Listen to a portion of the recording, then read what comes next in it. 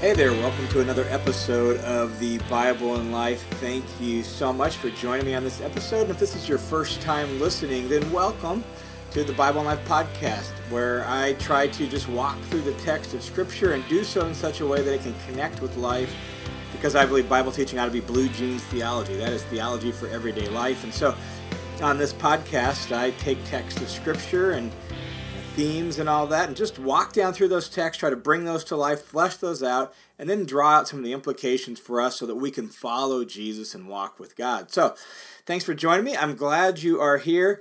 I just got back from a very full week of teaching. I was at a missions conference on the Oregon coast called Week of Missions at Wainema Christian Camp, and had the honor of being the Bible speaker for the camp, which meant I spoke every evening, Sunday through Friday, for about 40 or 50 minutes. And man, it's just a great week for me to be able to participate in. So many incredible stories of God's work around the world. Some things I had never even thought about before. A fellow named Chad was there from Deaf Missions and providing resources, video resources for the deaf community to help them get to know God, understand the Bible, and walk with Him. Man, it was just so great to hear from him and really so many of the other missionaries that were there. So a really, really wonderful time. My wife and I had a great time, and we were glad to be there. And back home and just jumping back into the swing of things, and part of that is recording this podcast. So thanks for joining me here.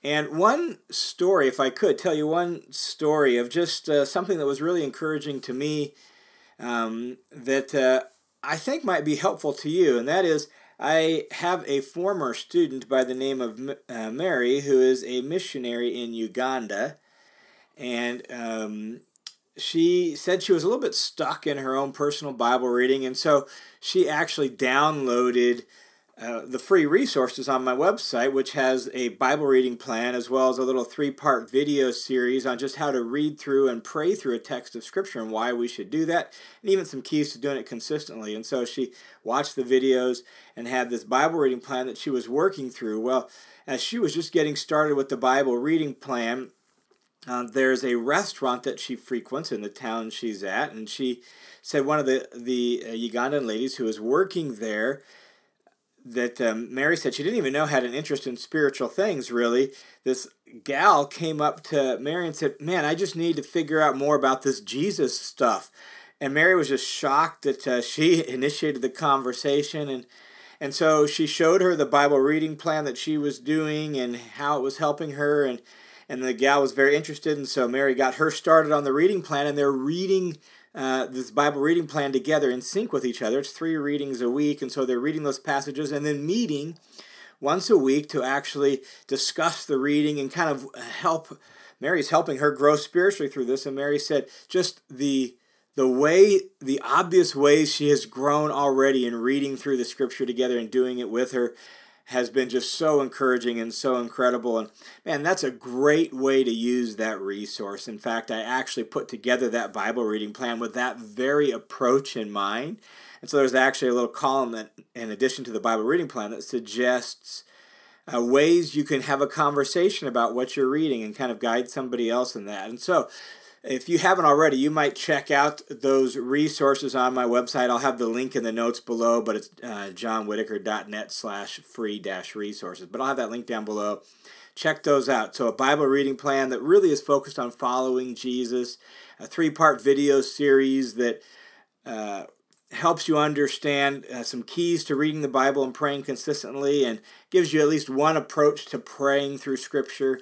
And there's also a 2-page guide I put in there that you'll get that gives some guidance on how to read the Bible with your brain fully engaged, your head, and how to read it with your heart. That we have to do both if we're going to be changed by the Bible. We have to read the Bible with head and heart, and so a 2-page guide on that as well. So those are some of the free resources on my website, and man, I just was so encouraged by hearing Mary's story of how not only is it helping her grow spiritually, but because of that, she's able to use it with somebody else who had an interest in spiritual things, and that gal is growing spiritually as well. Super cool. So you might want to check those out as well. And if there's somebody in your life that you would like, man, I would love to share this with, or they're interested in growing spiritually, Great little resource for that. So check that out if you want, and if that would be helpful to you.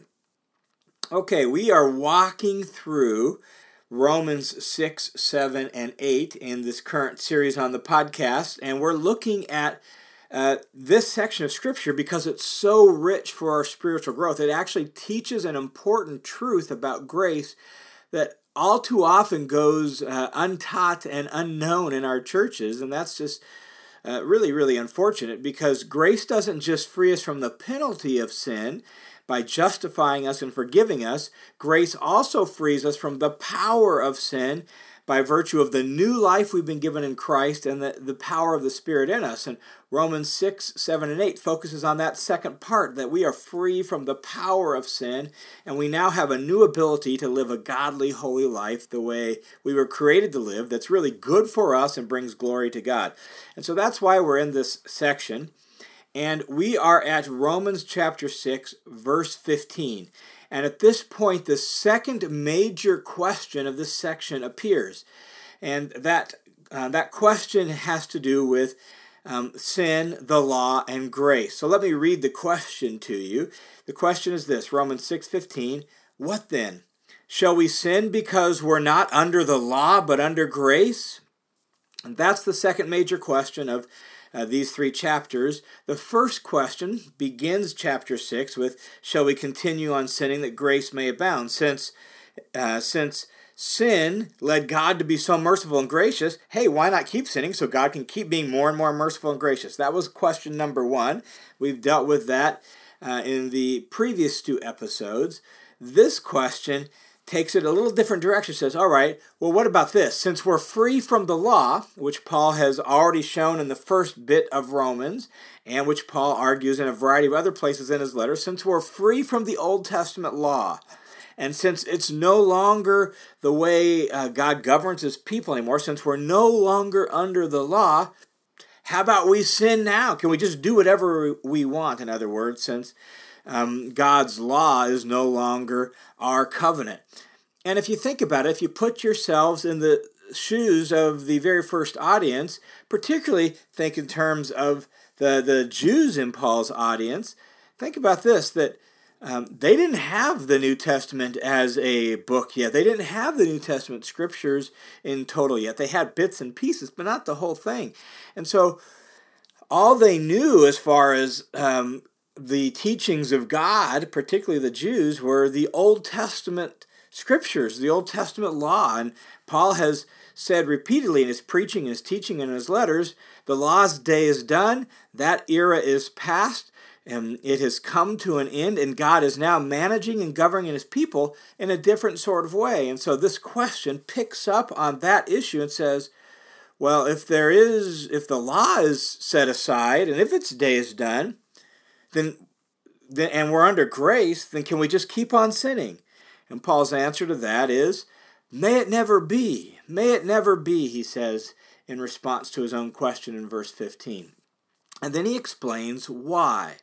And what I want to make sure we see before we work through the details of this text is the imagery that Paul uses in this first paragraph in answer to that question is the imagery of slaves and masters. Slaves and masters.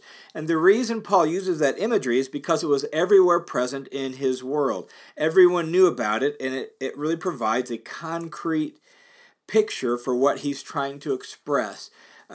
Some scholars estimate that roughly 20 to 25% of the Roman Empire at any given time were slaves. It was a huge part of kind of the socioeconomic experience of the Roman Empire. And it wasn't like the American experience of slavery or other parts of slavery in our world. Slavery in the first century world was really a kind of an equal opportunity venture. Just about anyone could be a slave depending on bad financial choices, right? They didn't have Chapter 11 bankruptcy, so you might have to be a slave to pay off debts. Through being a prisoner of war, there are a lot of ways you could become a slave. You could be born into slavery. And so a wide variety of people were slaves, and it was part and parcel of the empire, and it provides, therefore, a very concrete picture or bit of imagery for the point Paul wants to make in what follows. And this imagery has really been in the background of everything he said so far in Romans chapter 6, and now it comes to the fore, all right? It comes right to the fore, and we can see exactly what Paul is thinking. And in doing so, he helps us understand how our relationship to sin has changed now that we've moved from outside of Christ to inside of Christ. So, listen to what he says, beginning in verse 16, as he explains why it is we should no longer sin, even though we're not under the law.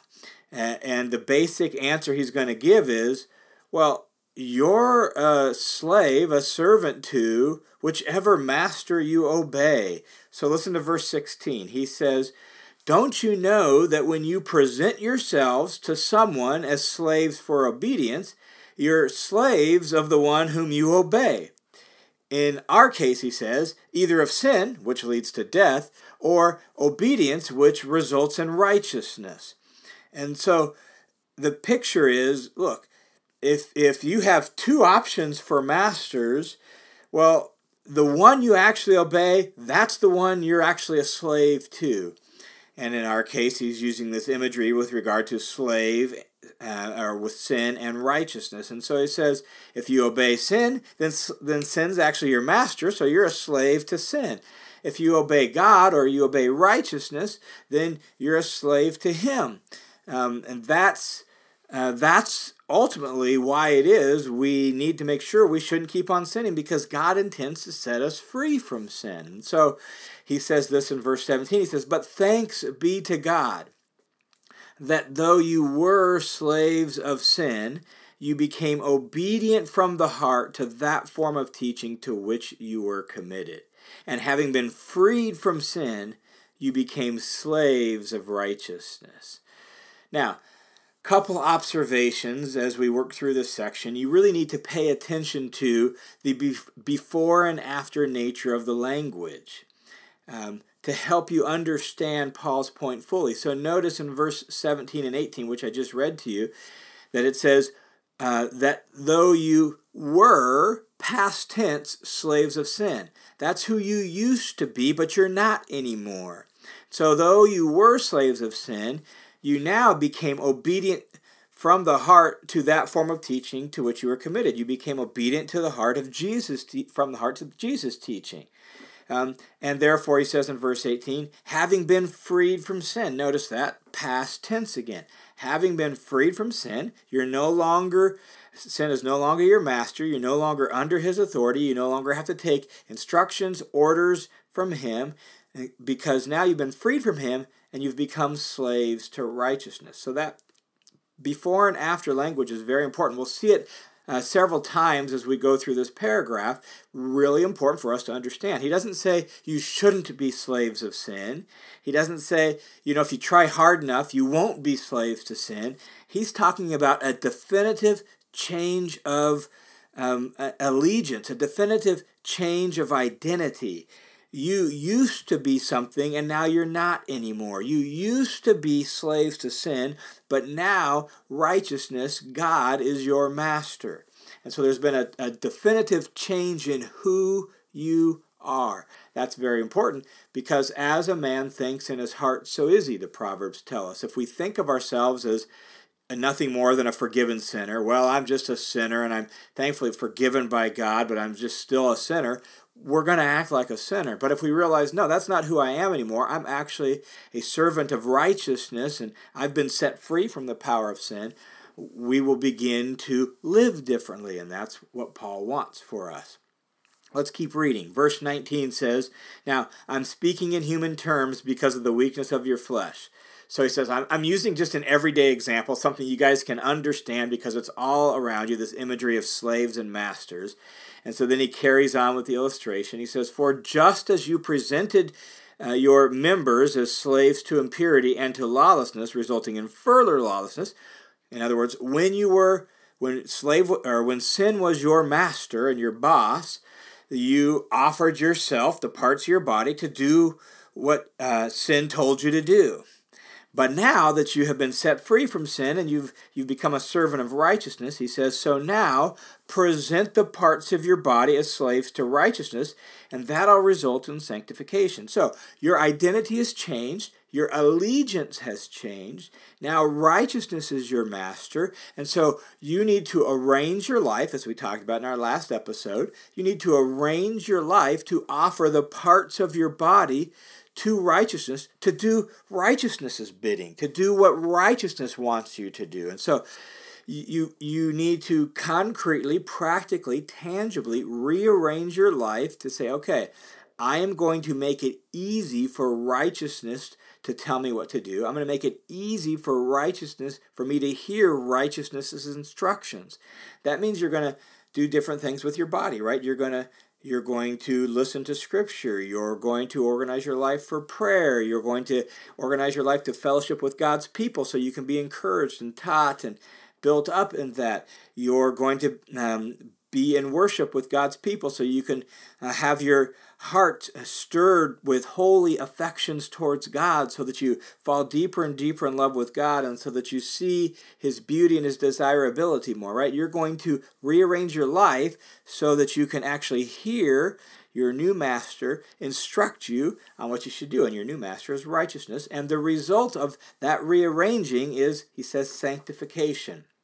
Sanctification is a big Bible word that just means becoming holy. So the result of this rearranging your life to listen to righteousness will result in you becoming holy. You'll become more and more like Jesus. He goes on in verse 20 and he says, for, giving an explanation, a reason for, when you were, notice the past tense again, when you were slaves of sin, you were free in regard to righteousness. You didn't have to listen to righteousness. You didn't take instructions from righteousness, right? Because righteousness wasn't your master. Sin was your master. And he says, therefore, what benefit did you derive from the things of which you are now ashamed, from doing those things? Well, the outcome of those things is death. And so when you were listening and taking orders from sin, it led to death. But now, notice the before and after, but now, having been freed from sin, sin is no longer your master. You no longer take orders or instructions from him, and instead you've been enslaved to God. Now you derive your benefit, resulting in sanctification, in becoming holy, and the outcome of that is eternal life. And so as you now begin to arrange your life according to who you are now, your new identity, the ultimate result of that is eternal life. As you, by the grace of God and the strength which God provides and the new freedom that He's given you, the new liberation He's given you, you rearrange your life to listen to your new master, righteousness, or here called God, right? So God's righteousness, you listen to that, the ultimate outcome is eternal life, because the wages of sin is death. When you listen to sin and you take instruction from him and you say, I'm going to work for sin, well, what sin pays is death. So if you decide to work for sin, your paycheck will be a paycheck of death. But on the other hand, the free gift of God is eternal life in Jesus Christ our Lord. And so God has set you free from the power of sin and death through Jesus, and now you have the freedom to actually live out the very kind of life you were created to live, the very kind of life God made you to live, the kind of life that leads to a flourishing, eternal life. That's the way it works. And so, shall we continue sinning because we're not under the law? No way, because sin leads to death. And righteousness leads to life. And so grace sets you free from the power of sin, so that you can now listen to righteousness. You can listen to God, and that will lead to eternal life. All right, that's the first part of his answer to why we shouldn't sin because we're not under the law. Part 2 shows up in the first paragraph of chapter 7. We'll look at that in our next episode. But just maybe as you think ahead to that, just know that somehow the law became an accomplice with sin, and therefore it actually didn't lead to the freedom that we have in Jesus. That's what he's going to say. So in Jesus, we have a kind of freedom that law-keeping and the Old Testament law could not provide. And it's that kind of freedom Paul is calling us to live out by virtue of faith in Jesus. All right, thanks for joining me for this episode of the Bible and Life. I pray that you will just continue to examine your life and really reflect on how are you arranging your life to actually stay attached to God and take instructions from Him and His righteousness in your life so that you can increasingly and progressively become holy from the inside out. That's the implication of this text. And so may you and may I be the kind of people who prayerfully just reflect on our life, talk to God about it, let God show us ways that we could intentionally rearrange our life to that end. All right, I hope you have a good week as you walk with Jesus. As always, bear in mind that this podcast is a listener-supported show, and what makes it possible for me to have the space and the freedom and the opportunity to share these resources with you is the generosity of people just like you, the generosity of God's people. And so if you're able to and you would like to, you can support the show in one of two ways. You can go to my Patreon page. Again, the link will be in the notes below. You can go to my Patreon page, become a patron of the Bible and Life podcast, and one of the perks of that is you get a bonus podcast every month, and currently we are looking at the background of the book of Revelation. So that's one way you can support the show. The other way you can support the show is you could just donate through through World Family Mission, and as you do that all donations given there are tax deductible. So one of two ways you could support the show, and any gifts you give are deeply appreciated and provide the opportunity for me to be able to continue creating online digital resources to help people grow in their walk with God, follow Jesus, get to know the Bible, and become more like Jesus from the inside out. And so if you want to be a part of that by giving generously, then take a look at the links down below and choose one of those options for you. All right, God bless you guys. Thanks again for joining me on the Bible and Life, and we will talk to you again soon.